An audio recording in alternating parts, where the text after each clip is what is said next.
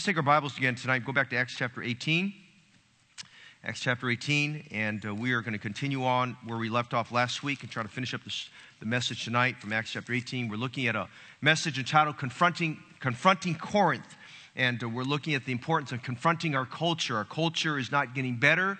It's getting worse. It's getting farther from God. And these are critical times where we just need, as a church and as God's people, to confront our culture head on with the gospel of Jesus Christ.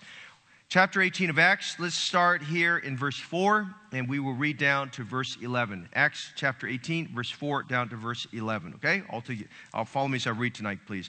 And he reasoned in the synagogue at every Sabbath, and he persuaded the Jews and the Greeks. And when Silas and Timotheus were come from Macedonia, Paul was pressed in the Spirit and testified to the Jews that Jesus was Christ.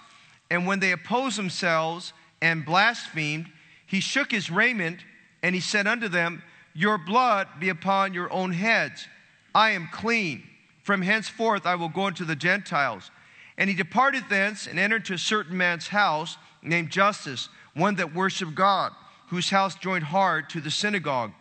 And Crispus, the chief ruler of the synagogue, believed on the Lord with all his house. And many of the Corinthians, hearing, believed, and were baptized. Then spake the Lord to Paul in the night by a vision, Be not afraid, but speak, hold not thy peace, for I am with thee, and no man shall set on thee to hurt thee, for I have much people in this city. And he continued there 1 year and 6 months, teaching the word of God among them. Father, use your word tonight to speak to us. We do pray for it to be a sharpened, two-edged sword that would pierce our hearts to the dividing asunder of our soul and our spirit. Father, you know tonight we need spiritual surgery. And you know tonight we need you to just cut through some things and cut through perhaps our density, our hardness of heart. Deliver us this evening from having evil heart of unbelief. I pray for a church that has a church planting desire. I pray for a church where every member would desire to do the work of an evangelist. I pray for a church tonight where, God, we desire souls to be saved and to capture our area for Christ. I pray for a church this evening where every member here this evening would have a desire of being a great soul winner that you can use. Father, give us power, give us liberty. We pray for holiness tonight. We pray to be holy listeners. I pray to be a holy preacher. I pray, God, tonight that the Holy Spirit would have great liberty to work in our hearts in this passage of Scripture. We'll thank you for what you'll do tonight. In Jesus' name, amen. You may be seated. We said last week as we started this passage how God led Paul from the city of Athens. We saw that from the previous section, or chapter 18, verse 1. God led him from Athens, which was pretty much the intellectual city of the Grecian culture, to the, if you would, the cosmopolitan area. He led him from the intellectual center to the worldly center of the world. And there in Corinth, Paul is in the isthmus called Greece. He's there ministering there. And of course, if you know anything about that area, we said about the fact that it was an area where everybody went to. There were two different trade routes that kind of went into that area, two different seaports by which people entered in, and many seafarers, many mariners, many merchants made their way there. So it was a great hub and place of business. Corinth, if you would, was called the business center of the world. It was a very prominent place. It was a very worldly place. It was a very materialistic place. It was a place basically that you would not let your children go out at night. And nestled in the back there, if you got out of the port there at Corinth and you made your way walking inside the city, you couldn't help but notice about 1,800 feet above sea level was a great mountain, a great area where the temple of Aphrodite was. And it was one of the temples of Aphrodite. And this temple of Aphrodite was a place where there was the worship of Aphrodite, but at night it was a place that was served by 1,000 women who at nighttime would descend from that place, and it would be a place of great darkness in the evening where they would ply their trade of prostitution and things of that nature there. And so when you read through the book of Ephesians and we read through the book of Corinthians, we have somewhat of an idea of just the culture that Paul was dealing with there. This, perhaps, of all the cities he went to, was probably the most difficult city, was perhaps the most hardened culture, was perhaps the most materialistic culture. Quite honestly, everything I read about this, every time I read through Corinthians, And I come to this section of chapter 18 of Acts, it just kind of reminds me of the Bay Area. It was just a darkened culture. It was a depraved culture. It was a culture that desperately needed God. Now, a lot of times, when I mentioned this last week when I talked about the calling of God on Paul, that a lot of times I always question young men or men in general as they feel they have a calling to a particular area and city. I always ask this question, why isn't it that they don't get a calling or burden for the big city and the big areas and the areas where the culture is right in your face? And this was a city that was right in your face. And you have to remember, when Paul went there were no other missionaries. There were no other church planters there. In fact, when Paul was there, just the whole concept of church planting and missionary work was just unfolding at that time. I mean, Paul was writing the lectures and the books on all of this there. So we get to chapter 18, and Paul's trying to figure out how to confront the culture. And we see in verses 1 to 3, just by way of review, as Paul is trying to figure all this out, one of the things we think about is, how I'm going to get it done, and is anybody going to am I going to have any helpers with me? When you go into a city, or you go sewing by yourself, it's a little daunting, if to say the least, sir. It's one thing to knock on 25, 50 doors, but if you got a city of 100,000 people or 700,000 people, and you're all by yourself, you're just thinking, man, how am I going to conquer this? And you've got God's power, and you've got God with you, but just humanly speaking, you feel a little bit overwhelmed, and you feel like you need some manpower. And as we get to chapter 18, verse 2, we see where God provided Paul with two really good longtime friends. By the way, how many are thankful for longtime friends? Amen? I'm just thankful for friends that God gives us. And, church ought to be the place where we build some good long-term friendships. And church ought to be a place where it should not be difficult for you to bond. I'm thankful just about a year and a half ago, God brought Brother Munoz and his family to our church. And they really didn't know anybody here, Brother Eugene. You guys didn't know anybody, but they started making friendships very quickly here in the church. And that's been a blessing there. And it was just kind of like when they came on board here, it's like, we've known each other for years there, and we have, of course, common friends that we know on the outside that kind of pulled that together, but it's just a wonderful thing. And I think about over time, as all of you here tonight,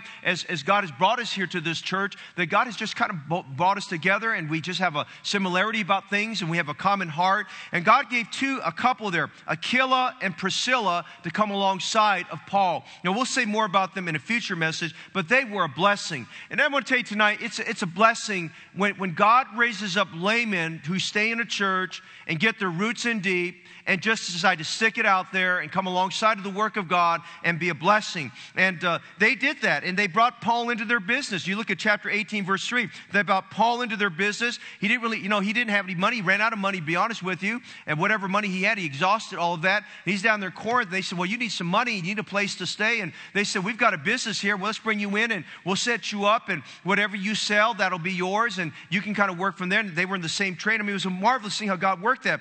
But Paul was not in Corinth for a job. And Paul was not in Corinth for a career. Paul was in Corinth to confront the culture of Corinth. Paul was in Corinth to win souls. Paul was in Corinth to plant a church, okay? We ought to get excited about church planting. Now, in a few days, we're going to get a report that I'm going to tell the church about.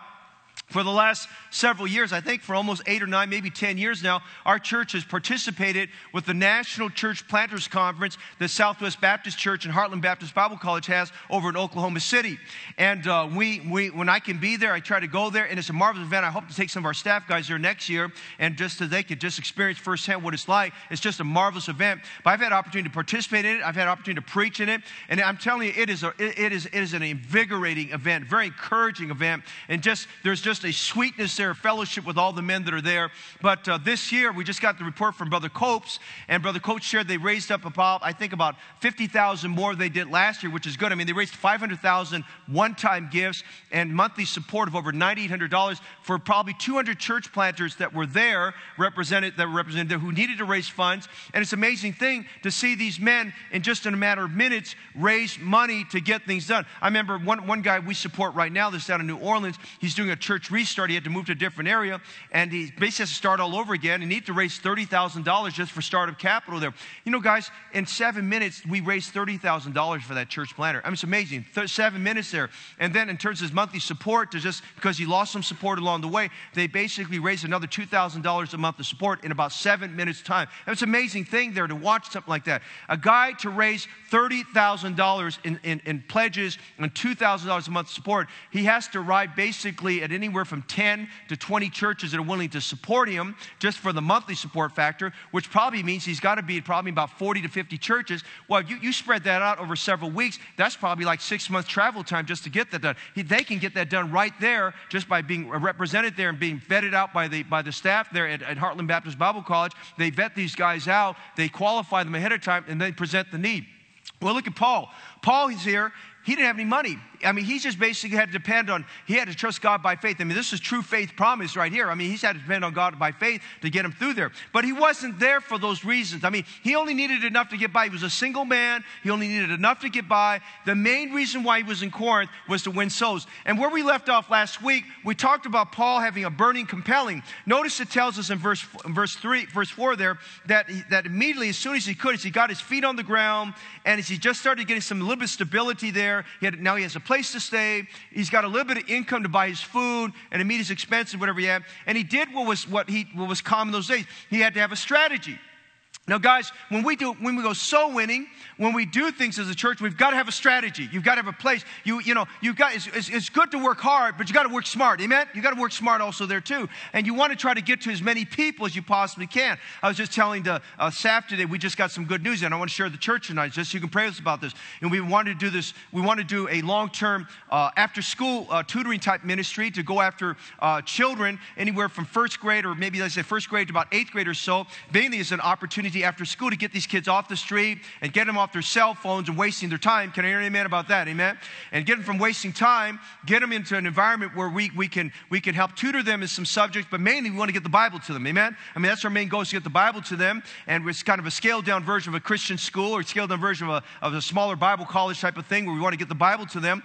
And so, we look at this opportunity that we can bring these families in, and we might be able to get to maybe 20 to 30, 40 families from that we have a captive audience with, and we're going to have the parents sign off a contract that they're going to be on board with this, and they're going to understand we're teaching the Bible. This is not going to be a surprise. We're going to teach the Bible to them. They're going to learn these studies. They have to learn respect. They're going to learn character. They're going to learn about the characters of the Bible. We're going to teach them how to develop, how a man should be a man, a girl should be a girl. Amen? We want them to have proper gender ideas. I mean, things like that, okay? And so we want them to have all these right concepts and things that are biblical. And, but what I'm saying tonight is just an opportunity for us to reach a lot of people. In just a few weeks, we're going to have our Easter outreach, and we're really planning a number of things out there. And I want you to pray with me that the Lord will give us over 1,500 people that we'll be able to get the gospel to during that period of time, and maybe even more that we'll have in attendance at all of our different services there. And so, we try to find the way to get to people. So Paul, his strategy was, well, I'm a Jewish rabbi, and I can be well received. I have the credentials, and once they find out who I trained under, things like that, he said, I'll get an audience. And so what they did was, visiting rabbis, they would find a synagogue. They would go to the synagogue, and they would sit down, and there'd be the teaching, and then they would open it up for any visiting rabbis to come in. And Paul would take that opportunity to get up, and he would articulate on the things of the law, the things of the Old Testament, and the Torah, and so forth like that. And then Paul would weave the gospel right into that. Look at verse 4. The Bible says he went to the synagogue of the Jews, and he reasoned with them. Now, the word reason means this. He got there, and he taught, and he answered questions. There are questions and answers. Now, you want to find a context for adult growth groups. Right, there it is, right there. There's the context for adult growth groups right there in verse 4. He got up there and he answered questions. He helped them understand how do you reach people. So he got up there and he started with the Old Testament. He gave Old Testament prophecy, and he weaved his way to the New Testament, talked about how Jesus fulfilled all that. And, he had a captive audience there. And so Paul is reasoning with them. He's helping he's driving home the doctrine. He's getting these people to understand. He's getting them to interact with them so they can understand. And notice verse 4, he reasoned in the synagogue. Notice every Sabbath. Now he made a point. I'm going to do this every week. Now, he hasn't started church yet. Remember, now church meets on the first day of the week. Amen? We meet on the first day of the week, which is Sunday. But he had to have an outreach opportunity. There were great crowds of Jews that assembled in the synagogue. And so he went over there. And basically, he started to reason with them. So he went there every Sabbath. So Paul he's got this burning compelling in him to reach these Jews here. So he reasons in the synagogue every Sabbath. And the Bible says, as time went along, The emphasis of his witnessing was that he persuaded the Jews and the Greeks. I mean, he was burdened. He was compelled in his heart. I'm reminded of the story. I probably have told this here before.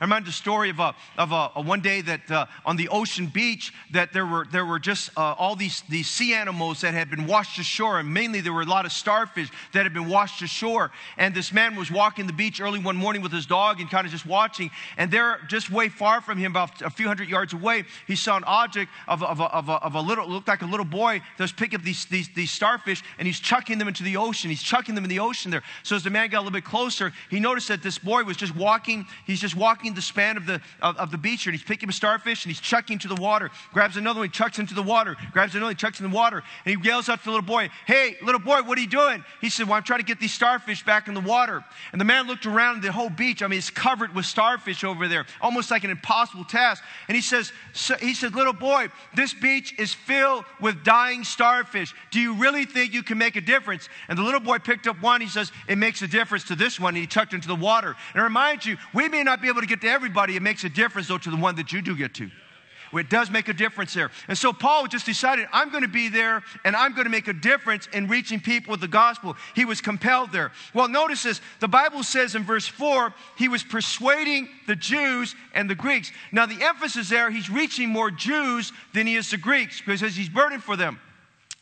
And so it's going on. We don't know how many Sabbath days have gone by. And I'll be honest with you, I think he was a little antsy over a period of time because as we read verses 4, 5, 6, we're not told of anyone converting over to Christianity, no one making a profession of faith. And so Paul is just, he's pretty urgent there. I mean, he was just kind of persuading them. He's just basically telling them, listen, if you don't get saved today, you're going to die and go to hell. You need to get saved right now. And he's just convincing them of all that. Well, notice here, we get to verse 5, and the Bible says here that Paul now, we see him from being this place having burning, compelling. Notice we see in verses 5 and 6, Paul presents to us a blameless conscience. And as we get to verse 5, something kicks up in Paul. Paul was there by himself. The rest of his team was still up in Macedonia. Now you say, what were they doing in Macedonia? Well, you have to read 1st and 2nd Thessalonians to understand that. And Philippians, they were basically the churches in Thessalonica. They were grounding them in the faith. And Paul said, okay, Timothy, Silas, you have a little bit more patience than me. And he says, I got to keep going. He says, you stay here and you ground these believers. That's good. That's why you have a team, okay? That's why you have a team. I mean, we work off those temperaments, okay? And so he said, you guys stay there and get them grounded a little bit. We read about that in Thessalonians, especially 1 Thessalonians chapter 3. Well, they make their way, follow me now, they make their way down here to verse 5. Silas and Timothy were come from Macedonia. Now, there's a verse, I think it's in 2 Corinthians 11, where it says that Silas and Timothy, when they came to him, they brought him a gift from the believers of Macedonia. Now, I believe that was kind of really the start of Faith Promise Missions because as Silas and Timothy came, Paul was encouraged to see his good friends. I mean, he was glad for Aquila and Priscilla, but he was just really thankful to see Silas and Timothy there. And what really gave him a shot in the arm was when they said, hey, we just want you to know the believers there at Macedonia, they sent us with a gift that we wanted to give to you. And this gift here is just to help the ministry that we have here. And something about that just kind of gave Paul a new shot in the arm. And when you notice verse 5, Paul here is just, now he's re-energized about serving God, re-energized about preaching the gospel. And bear in mind, he's in those early stages of preaching the gospel. He's got more time to preach the gospel and win people to Christ and doesn't have to worry about the follow-up at that moment in time because he's just trying to focus on getting people saved. And the Bible says in verse 5, when Silas and Timothy were come from Macedonia, Paul was pressed in the Spirit. Now, that word press the Spirit is the same word we have, 2 Corinthians 5:14, where it says, the love of Christ constraineth us. He was feeling an urgent pressure in his heart to get the gospel more. The Bible says Paul was pressed in the Spirit and testified to the Jews that Jesus was Christ. I mean, Paul, at that moment in time, the Holy Spirit got a hold of him, and he felt an urgency. I've got to preach even harder. I've got to do even more. And he must have been weary. He must have been tired. The Bible tells us that every place he went to, he labored day and night. That means he preached the gospel, and then at nighttime he probably bought tents together. He made some tents and sewed them together and sewed them during the daytime. All of these things. I mean, he was busy just throughout the day. And the Bible says he was pressed in the Spirit, and he's urgently trying to get people saved. And notice in verse 5, he's testifying to them. He's sharing with them that Jesus saves. They need to get saved. I mean, he's telling everybody he possibly can. And honestly, every time I read verse 5, it puts me to shame, and I think puts all of us to shame, that we don't work as hard as Paul did. I mean, Paul was urgently working, giving himself totally over to the gospel ministry.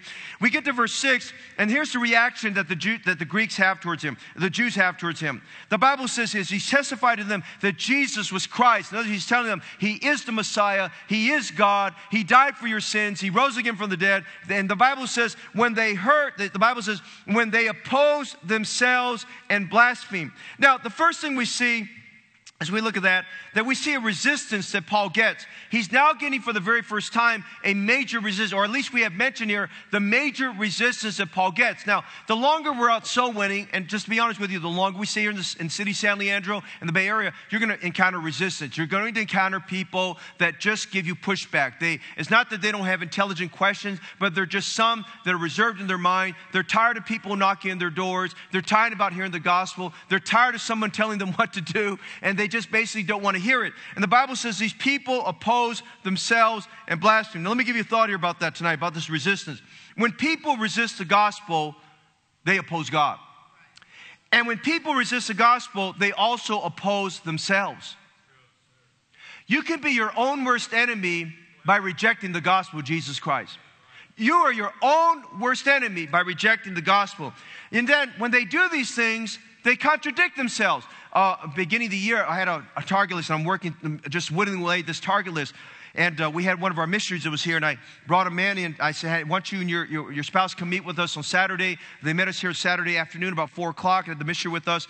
And maybe it was a little bit earlier than that. And my wife was there. There was about 5 or 6 of us there. And we earnestly witnessed to this man who's been coming to our church for several months. He's not saved, and he's just basically doesn't profess to be atheist, doesn't profess to be agnostic, but he just made a bunch of statements. And of course, if you ever get with anybody, you don't have to ever be intimidated by somebody who's against the gospel, because they always contradict themselves. They don't have any facts. They just tell you what's off the top of their head. And a lot of his conceitedness and arrogance, to be quite honest with you, they really don't know what they're talking about. And this man's highly educated. He's got a doctor's degree and all these kind of things. He's very highly educated. But the more he started talking, he was contradicting himself. And if it wasn't me, it was the missionary, we would stop and say, wait a minute, you said this, but this is what you said right before that. You're contradicting yourselves. What are you talking about? That's what this was talking about here. They were opposing themselves. They were in opposition to the gospel. They were opposition to someone loving them and trying to reach them with the gospel of Jesus Christ. Let me encourage you tonight. You might be working with a family member that's not saved, neighbor's not saved, a school friend that's not saved, whoever it is. Don't get discouraged. They're opposing themselves. You may look like they're opposed to you, but they're opposing themselves. But worse than that, notice in verse 6, about verse 5, it says, verse 6, it says, when they oppose themselves, they also blaspheme. They showed irreverence and disrespect to God. Now, this is what this man told me, and my wife was in the room, in the missionary's room. Here's what he said. He said, well, you know what? I don't think Jesus was God. And he says, really, I just think that I know as much as him. And I'm thinking, man, you're blaspheming Jesus here. You better stop right now, son. I mean, you better stop right now. And you'll have that. People will blaspheme the name of Christ and blaspheme Christianity and blaspheme his word and the Holy Spirit and God's messenger. But regardless of what it is, the Bible says here, Paul got some setback. Now, to be honest with you, Paul probably had a very fiery spirit, but that hurt Paul. That hurt Paul that these people oppose themselves and they blaspheme the Holy Spirit. And so notice, we see Paul as he did so. Notice how Paul exercises responsibility. Now, when you think about your conscience and mine as we share the gospel, it's utterly and completely important that we have a blameless conscience when it comes to the gospel. One of the reasons why we push soul winning and we push preaching the gospel is we need to have a blameless conscience before this whole area. God will hold us accountable for this area. God holds us accountable for the people that come our way. And here's what Paul said. As they blasphemed, the Bible says he shook his raiment. Now, shaking his raiment is something that Jesus talked about as part of his training that he gave his disciples. Basically just, shaking it basically was saying, you know what? Okay, you won't receive it, so now I'm putting you into God's hands. And it basically was a way of saying, you are now you're now subject to the judgment of God. You've disrespected God. You're showing irreverence to His word. You're blaspheming God. And He's shaking His raiment, basically saying, okay, I'm going to just tell you by symbolically from the shaking of my raiment that you're subject to the judgment of God. Basically, this is an act of repudiation. Paul, when he shook his raiment, basically was telling them symbolically, I'm repudiating what you're doing. I'm not accepting it. I'm not coming on board with it. I'm going to let you know right now from the shaking my raiment that what you're doing is wrong. And then he said this to them, which was very frightening. He shook his raiment, and the Bible says he said this, your blood be upon your own heads. In other words, I've done what I need to do. My hands are clean. Brethren, he's talking about Ezekiel 33 and the watchman and the importance of you and I having clean hands and not bloody hands, because it has the idea there of a watchman being on a watchtower as he's watching. If he doesn't warn the city that they're in danger, the blood of every occupant in that city is on his hands. But if he's warned everyone, whatever they do with the message is up to them. But as long as he's warned everyone, their blood is not on his hands and his hands are clean. Beloved, if we don't take advantage of this Easter musical, if we don't take advantage of getting an invitation to invite people to church and getting the gospel to them and trying to do everything we can, I realize we're all busy, but listen, God weaves these opportunities for us to get the gospel to people. If we don't take advantage of that, listen, their blood is on our hands. I made a call yesterday with my wife. And we were talking to this family. And for whatever reason, the Lord let the little girl who's about 4 or 5 years old come walk up to me with her little iPad, and she wanted to show me her pictures. And she said, look at here. And I thought, Lord, thank you for this opportunity. And so I started conversing with her, and she conversed back, and I made sure her mother was right there, so she didn't think I was some kind of strange stranger talking to her kid, because I won't do something like that, amen, you know. And so I asked my wife, I said, you have a track in your purse? She said, no. So I said, hold on, let me run to my car real quick. I went to my car, grabbed a track. And we gave it to the mother, started witnessing to the mother, talking to the mother. And then her husband finally came along. We witnessed to them. He said, hey, we're real close by. Why don't you come to our church and visit us? And we explained the gospel. And I always tell people this. Whenever you give a track, I always tell them this. Hey, look at this. Because they're always looking at the pictures. You know, people, they like looking at pictures, okay? And they want to see who's the picture and things like that. And you know, like, where's Waldo? Things like that there, you know. And so they're looking at the pictures there. And they want to see what's on there. And I always turn to the back. I said, okay, that's all good stuff. But I said, I want you to read the back. Now, read this. This is what I tell them. Read the back of this. It's the most important thing you'll read.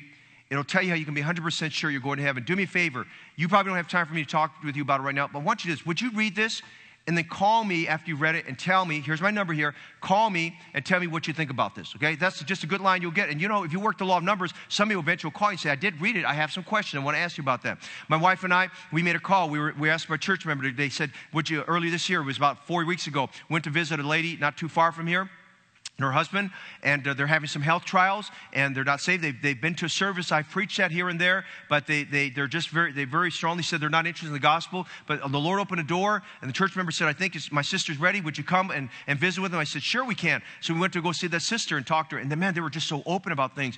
Well, my wife has been following up with her and talking with this lady, and she's just been very open, and just God's been just working some things there, and these people are not saved. And this is what the lady, she said to my wife. She said, when you and your husband have time, could you come over? We bought that Bible from my sister from your church. She said, we're reading it, but we don't understand it. Would you come over and teach us how to read the Bible so we get some out of it? I'm just saying, you know, you just got to be there, amen? You just got to be there, and, you know, just thank God, hey, I'm for this, but you got to use some of this too, amen? You know, you just got to look for the opportunities to go after people and reach for the gospel. And it's out there. It's just out there for that. I mean, God will give it to you. And so Paul here, he says, you know, your blood be upon your own heads. He said, I'm clean. Now I want to ask you a question. Are your hands clean? Are you clean? He said, my hands are clean.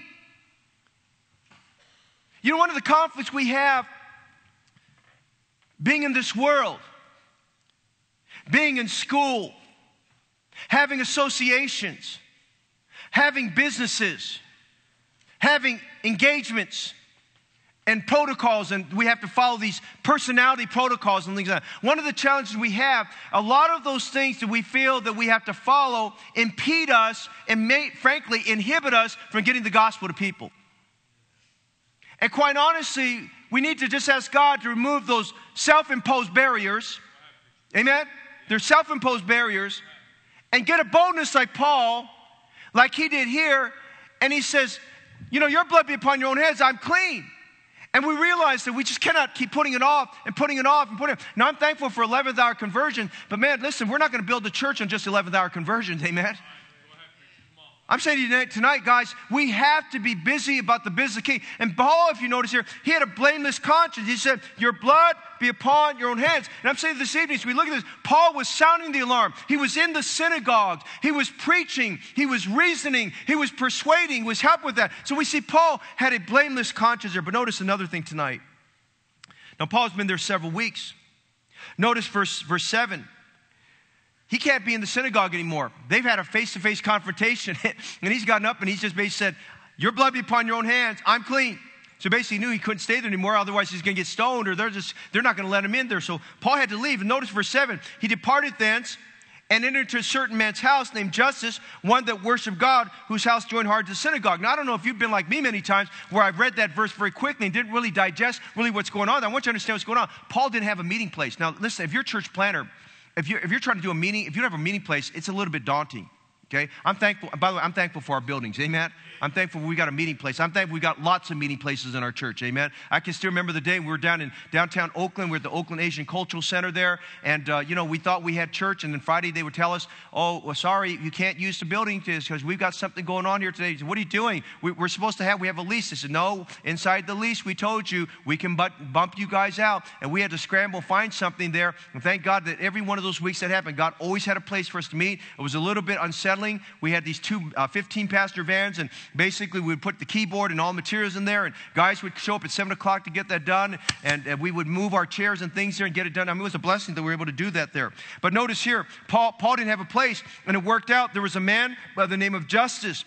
And it just happened, his house was right next door to the synagogue. Now, that's a blessing, amen? His house was right next door to the synagogue. And I had to think, the man basically said, well, Paul, I guess you need a place. You can use my house. Well, praise God for that, amen? And he said, you can use my house for that. And he says, come over here. So Paul went there. And the Bible describes this man, Justus. This man worshiped God, and his house was right next door to the synagogue. So at a moment where he could have been very discouraged, God was keeping him encouraged. I want you to follow me tonight, because everything in chapter 18, we're looking at a servant of God, a man just like you and I, who got discouraged many times, but God was encouraging him. Now listen, before you throw in the towel, before you make an abrupt decision to do something, before you just jump the gun on things, always remind yourself this: is this what God wants me to do? Am I doing what God wants me to do? And a lot of times what God wants us to do is just hold our reins, take a step back and say, let God work, and you and I just watch what God does. Amen? Let God take care of things. And God was encouraging Paul. And in one moment, he doesn't have a place to meet. And the next moment, this guy comes along and says, hey, Paul, I've heard everything that's happened. My house is open. Let's just move shop over here. You can have church right over here and preach the gospel. And Paul said, that works out good. And that was a great idea. I mean, you talk about God's timing and all this. I mean, all these people that he was meeting and that were used to him, there were some people that opposed themselves, but there were some people there in the synagogue that were very close to getting saved. They wanted to hear this thing. And if Paul had moved way across town, I mean, do you think they would have traveled across town to hear him? I don't think so. God worked it out. A man right next door had his house there. He says, you can come here and worship God here, and you can preach the gospel. And I think it's important that we read here in verse 7. This man worshiped God. I mean, this guy had a heart for God. So Paul did not have any opposition with that. And this guy was ready to get saved here. Well, watch what happens. Paul goes from this place of having a blameless conscience. Notice verses 7 to 8. Paul now sees these born-again conversions. Amen? I'm just saying, he's gone all these weeks and nobody's gotten saved. He's got this major pushback. These people oppose themselves. They resist the gospel of Jesus Christ. And he's wondering, am I in the right place? Am I doing the right thing? And you have to bear in mind, when he came from Athens, it was pretty tough at Athens too, because he didn't have a lot of fruit there, but I mean, he still did. And so Paul was there and he's preaching the gospel. And notice verse 8, what a wonderful thing. Verse 8, and Crispus, the chief ruler of the synagogue, believed on the Lord with all his house. And many of the Corinthians hearing believed and were baptized. Glory to God. Amen. Crispus, we read 1 Corinthians 1, Crispus is now, later on, has become a leader in that church. Crispus stuck around. He was the chief ruler of the synagogue. I mean, listen, he was not the one that opposed Paul. It was all these other rabble-rousers that were opposing Paul. And listen, this guy here, he said, well, listen, if Justus is going to open his home, I think I'll just kind of peek in there and see what's going on. And when Paul was firing away at the gospel, listen, whatever hindrances were there, whatever, and you know, I think it gives new meaning to what it says over there in Revelation about the Jewish synagogues being the synagogue synagogues of Satan. I mean, the lids were removed, and there was a liberty to preach, and Paul preached. And Crispus is listed there as probably the very first convert in the church there. And the Bible says Crispus believed, and all his house, they believed in the Lord Jesus Christ. Now I'm going to look around the room for a minute. I'm going to tell you some things. It's a wonderful thing when a church sees born-again conversion. It's a wonderful thing with that. I'm looking at Brother Jesus Hernandez right over here, and I still remember the day, I think it was Brother Denny, there was someone that knocked on their door, and Angelica was looking for a church like ours. Angelica got assurance of her salvation here, and then, Jesus, you remember this? Your wife brought you, and this is back at the old fellowship hall, the metal fellowship hall there, and that has some, now it was a challenging building, but it's some good memories there, amen, you know, so but he came there, and I remember him sitting down, and we were having lunch and together and talking a little bit. I found he was a landscaper in there, and we kept praying for him, and it wasn't long after that, Jesus accepted Jesus Christ as his personal Savior. God's building his church. I'm looking at Brother Elliot right here. Elliot was a high schooler. Brother Aaron was our head sponsor, I think, at that time for youth fellowship. And Elliot got invited by another friend to come to youth fellowship there. And it was not long after that his mother had an illness and his mother passed away. And Aaron and I went that Sunday afternoon to be at the funeral to just represent the church and be a blessing to Elliot. And it wasn't long after that, Elliot came to know Jesus Christ as Savior, one of the most faithful members of our church right there. And I'm looking over here, some of these ladies over here that came to know Christ their Savior, and some of you back here that came to know Jesus your Savior, and some of you over on this side came to know Jesus your Savior. I mean, the Lord added church. I'm looking at just everything that God's doing. Marvik is here. She came to know Christ about 2 years ago out of a Muslim background, and I'm just looking at people like that where God has been doing in our church. I mean, I could go story after story after story, and I might preach a message one of these Sunday mornings just encouraging the church about everybody in the church. I look around there and how people came to know Christ. I mean, you kind of wonder, is God doing anything? Yes, God is doing something there, amen? God's doing something great and mighty. Then I'm looking at Brother John Meyerhoff here, one of our more recent converts here who just got saved and recently baptized. I mean, you look at here, the Bible says Crispus believed in all his house. Now, it's one thing, now let me encourage you as a soul winner. It's good to get somebody saved, but we need to go back and get everybody in the home saved. We need to get everybody in the family saved. We need to get everybody to church and reach out. They need to know we care, we love them there. But it wasn't just Crispus that excited Paul. Look what happened in verse 8. And many of the Corinthians. Now listen, Paul was patient. Paul was praying. Paul waited on God. Listen, if you just be patient and wait on God, wait and see what God will do. Man, he was waiting on God. And after Crispus got saved, the Bible says, and many of the Corinthians hearing, believed, and were baptized. Hey, guess what's happening? The church got started. Saved and baptized. Let me give you some names so you can understand what God was doing there. We have Crispus there, and then you read 1 Corinthians, you read about a man by the name of Gaius. You read about Stephanus, yes, amen. You read about Sosthenes. Look a little bit further down. We read about Sosthenes here. Let me see here. It's in verse, where's Sosthenes? Here, verse 17. Then all the Greeks took Sosthenes, the chief ruler of the synagogue, and beat him before the judgment seat. Now, that word judgment seat, I'm going to get on that a little bit later, but Paul's image of the bema seat that we read about in Corinthians, there it is. That's where he got the image of that there for that. A lot of it you'll see here in Corinthians, in the book of Acts here. But Sosthenes, I believe that Sosthenes was here that was beaten, came to know Jesus as his Savior. He's one. Paul mentions all these different people, Fortunatus and people like that got saved there at the church of Corinth. It's a wonderful thing there. And the joy of serving the Lord Jesus Christ is seeing born again conversion. Thank God for people getting saved. I want to encourage you. We're in the early weeks of our church. Get on board with soul winning and just schedule it into your calendar and then go out and knock on a few doors or maybe just do like a good football game, good basketball game. Make an assist and help us to reach some people and get the gospel to them. We'll go on your behalf and get the gospel, but just help us with that so we can reach people with the gospel. The Bible says in Psalms 126 verses 5 and 6, they that sow in tears shall reap in joy, and he that goeth forth and weepeth, bearing precious seed, shall doubtless come again rejoicing, bring his sheaves with him. I want to guarantee you this, in verses 5 through 8, Paul sowed some tears, and he's reaping joy now. He sowed some tears. He was passing precious seed out, and he was sowing those seed and reaping and sowing some tears, and God was blessing with people getting saved. Well, Paul now has the church going. A church is made up of, a church needs to be local. It was here, the church at Corinth here. Paul has confronted his culture, and people have gotten saved. He's gotten them baptized. So, to be a church member, you have to be saved and baptized. So he's got a membership growing. He's got a church going, those infancy stages. But something, if you notice between verses 8 and 9, Paul has to have a vision from God. Because between verses 8 and 9, Paul is reliving what has happened at almost every location he went to. Every location he went to, as soon as people got saved or there was a miraculous conversion, there was huge satanic opposition. And Paul got run out of those cities. And perhaps the one that that burned a lot of memories into his mind was when he was down there, Derbe and Lystra, and the Jews came down and dragged him out the city and stoned him and left him for dead. Remember that? And Paul remembered that. And Paul remembered getting beaten there at Philippi. And he still had the scars on his back to show it. He still had the marks on his ankles to show he was in the stocks. And then Paul was run out of Thessalonica, and they told him, the believers said, you better get out of here, you're going to get killed. And Paul is still fresh in his mind that he had a lot of opposition in Athens, and he's still thinking about, I had this opposition here in the synagogue, and I know how these Jews work. The moment a Jew gets saved, they're all going to turn against me. They're going to get a mob assembly and come against me. And I think at this moment in time, Paul is discouraged again.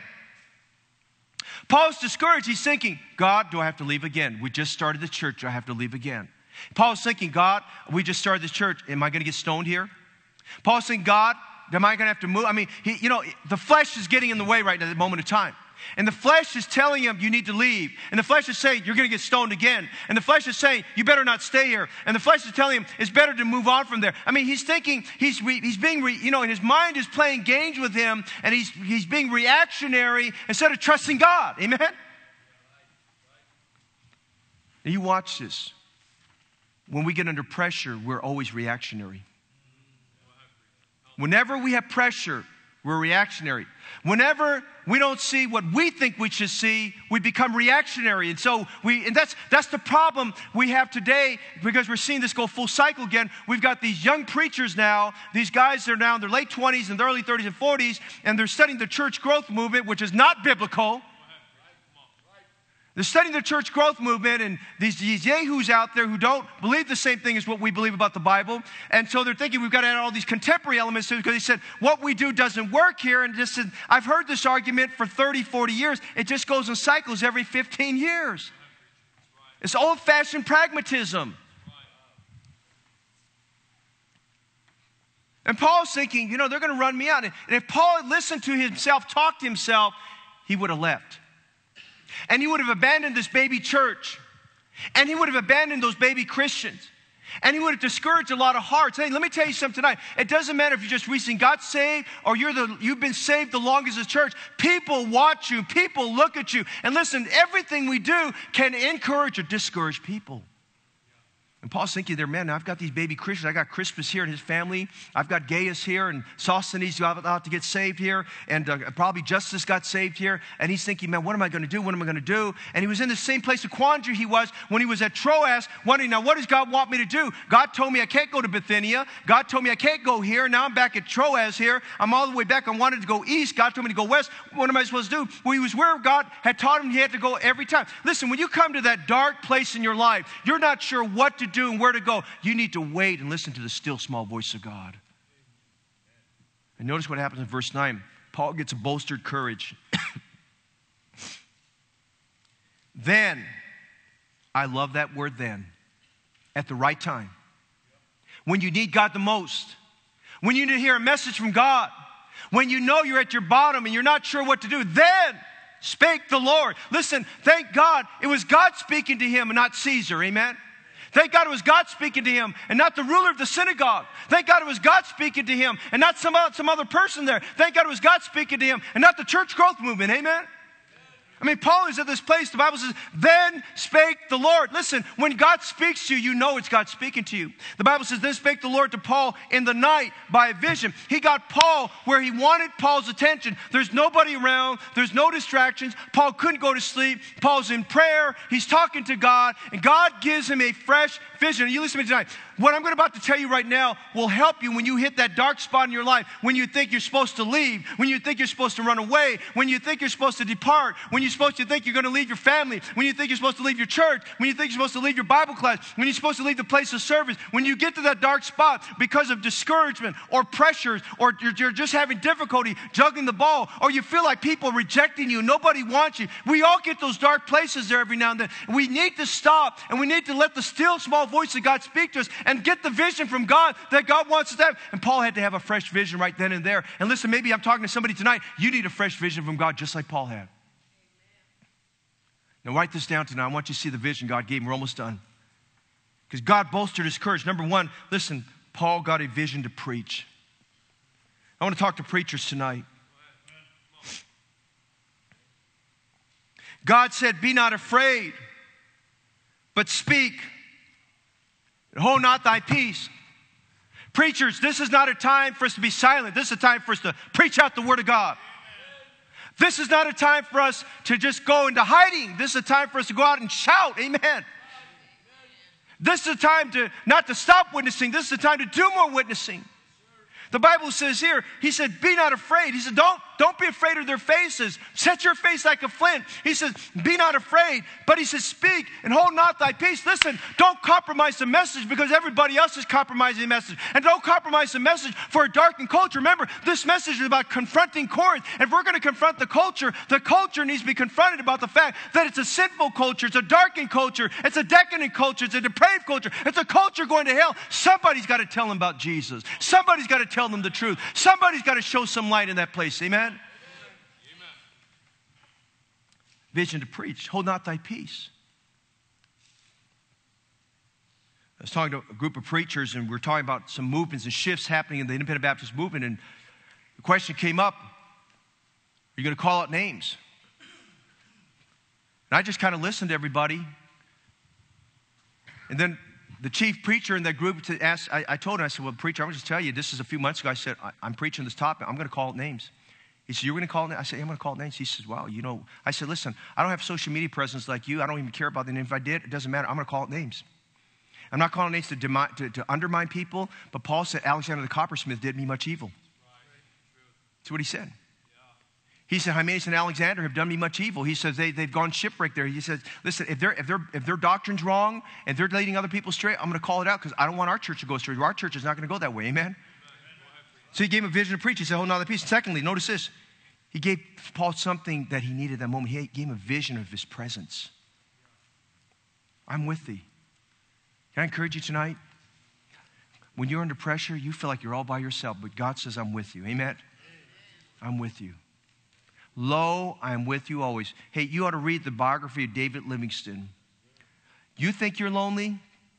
Try being in the Congo of Africa, uncharted areas where no machetes have even gone during his days. He was the path. Amen? Wow. He was the path. People said, make of it. He was the path. Yeah, he made the way. He didn't know species. He didn't know about the snakes. He just knew every snake was bad. Amen? You know? Okay. Stay away from it. Amen? You know? He's smart enough to know you don't eat monkeys and don't eat bats. Amen? Yeah. Pangolins and all the rest. Amen?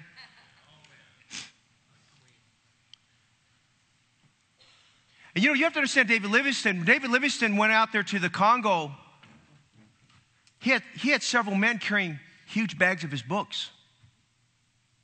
Now, that's back in the day when we used books. Today, everything's on the internet. Praise God for that. Amen. He had 300 pounds of books, guys. Now, it's one thing to pick it up and put it on your shoulder. It's a whole different thing to carry it through the jungle. Amen. That's why Santa Claus is a myth, because he didn't carry all those presents. Amen. He was too big, and secondly, he didn't have a good back. Amen. I mean, you just try it. My dad had a store. Dad said, go pick up the sack of potatoes. Now, when you're 9 years old, you don't realize 50 pounds of sack of potatoes is pretty heavy at 9 years of age. And it wasn't job security, it was life security I was worrying about, amen? Do it or else, amen? Back in the day, how many understand that, amen? Do it or else, okay?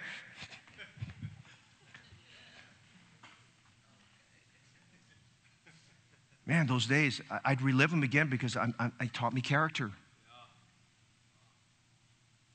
Taught me how to lift things right. But I learned one thing.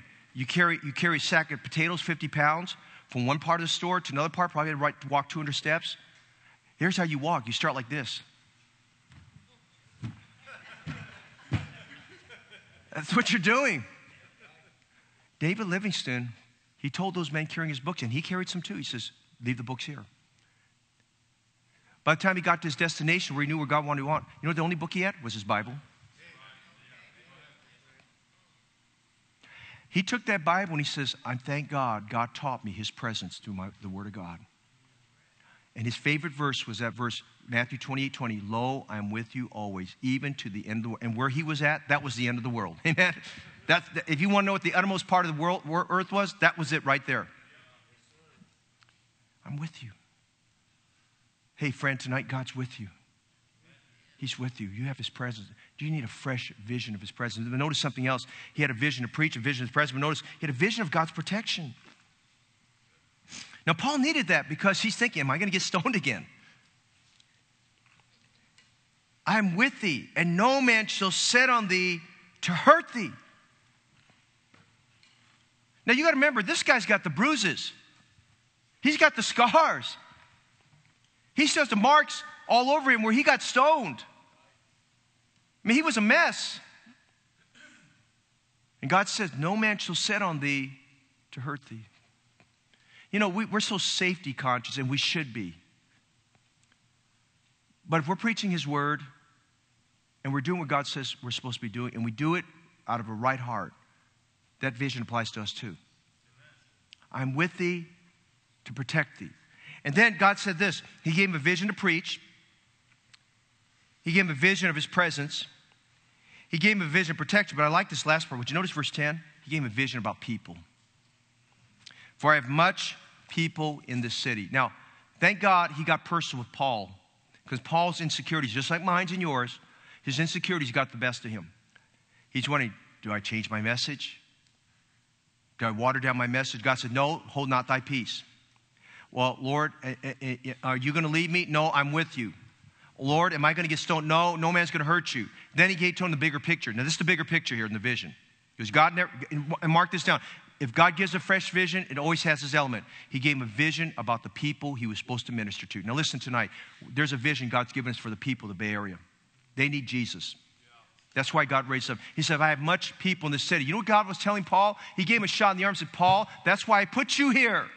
That's why I raised you up. That's why this church is here. That's why Crispus got saved, and his house got saved, and later on Gaius got saved, and Sosthenes got saved, and Fortunatus got saved, and Stephanus got saved. He said, listen, I'm giving you a vision for people in the city. And I want to tell you tonight, we have much people in this city too. Still need Jesus. And a bolstered courage. As I close tonight, would you notice one last thing? Paul had a blameless conscience. Paul said Paul had born-again conversions. Paul had bolstered courage. But this blesses my heart as we close. Look at verse 11. This is how the church at Corinth got going. That's why I brought this message over 2 weeks to understand as we get into 1 Corinthians what God was doing in his heart. Notice God gave him a blessed continuation. Would you read verse 11 with me? Read it out together with me, okay? And he continued there, read it with me. He continued there 1 year and 6 months teaching the word of God among them. You know what? Previous to that ministry, that's the longest tenure he had in any ministry up until that point. I mean, he didn't stay at Thessalonica more than 3 weeks. And he got a lot done. Now, you read the book of 1 Thessalonians, he got a lot done. He continued there 1 year and 6 months. He stayed there for 18. What a blessed continuation. And listen, Paul lived day by day as if it was the last day on planet Earth for him. He taught the word of God. He was unhurt. He was unmolested. He was unhindered by any means. He got the chance to just stand there and get the gospel to people. Listen, whatever time God gives us, take advantage of it and use it for the glory of God. So think about what happened for 18 months. And we don't have time to finish the rest of the chapter, but I want you to look at a few things. He got a lot done. Many roads were paved. As we study 1 Corinthians, and we will, he ingrained many important doctrines to them. Listen to this. As we get to 1 Corinthians 5 and 6, we see that he confronted the culture. He confronted the culture. I promise you this. There were some who had lifestyles that were sinfully unbiblical that got saved under Paul's ministry. He confronted the culture. Because he said, such were some of you. Such were some of you. Lives were changed. Paul continued there. The theme of the Apostle Paul's ministry as he wrote to Timothy and others was to stay where you're at. Bloom where you're planted. Get something done. A church got started and God did some great things. Let me give you a thought or two and then we're done. If you stay at something long enough, doing what you're supposed to do, there are powerful results that God will give you. All that remains of the temple of Aphrodite is its ruins, but did you know the word of God abideth still? Amen. All that remains of the Acropolis is its ruins, but the word of God abideth still. The seaport and the city, which were thriving places, have undergone a lot of changes and is nowhere what it once was, but the word of God abideth still. You see tonight, what Paul did there is a pattern for us. We can confront our culture just like Paul did. Paul got encouraged by the Lord. He said, listen, Paul, there's a lot of people in this city. I'm with you. Keep on preaching. No man's going to hurt you. Be encouraged tonight. Our Father in heaven knows exactly where we're at and what needs to be done. Be faithful unto death. Follow God. Do the right thing. Let's serve God. Let's confront our culture. Amen? And watch what God's going to do.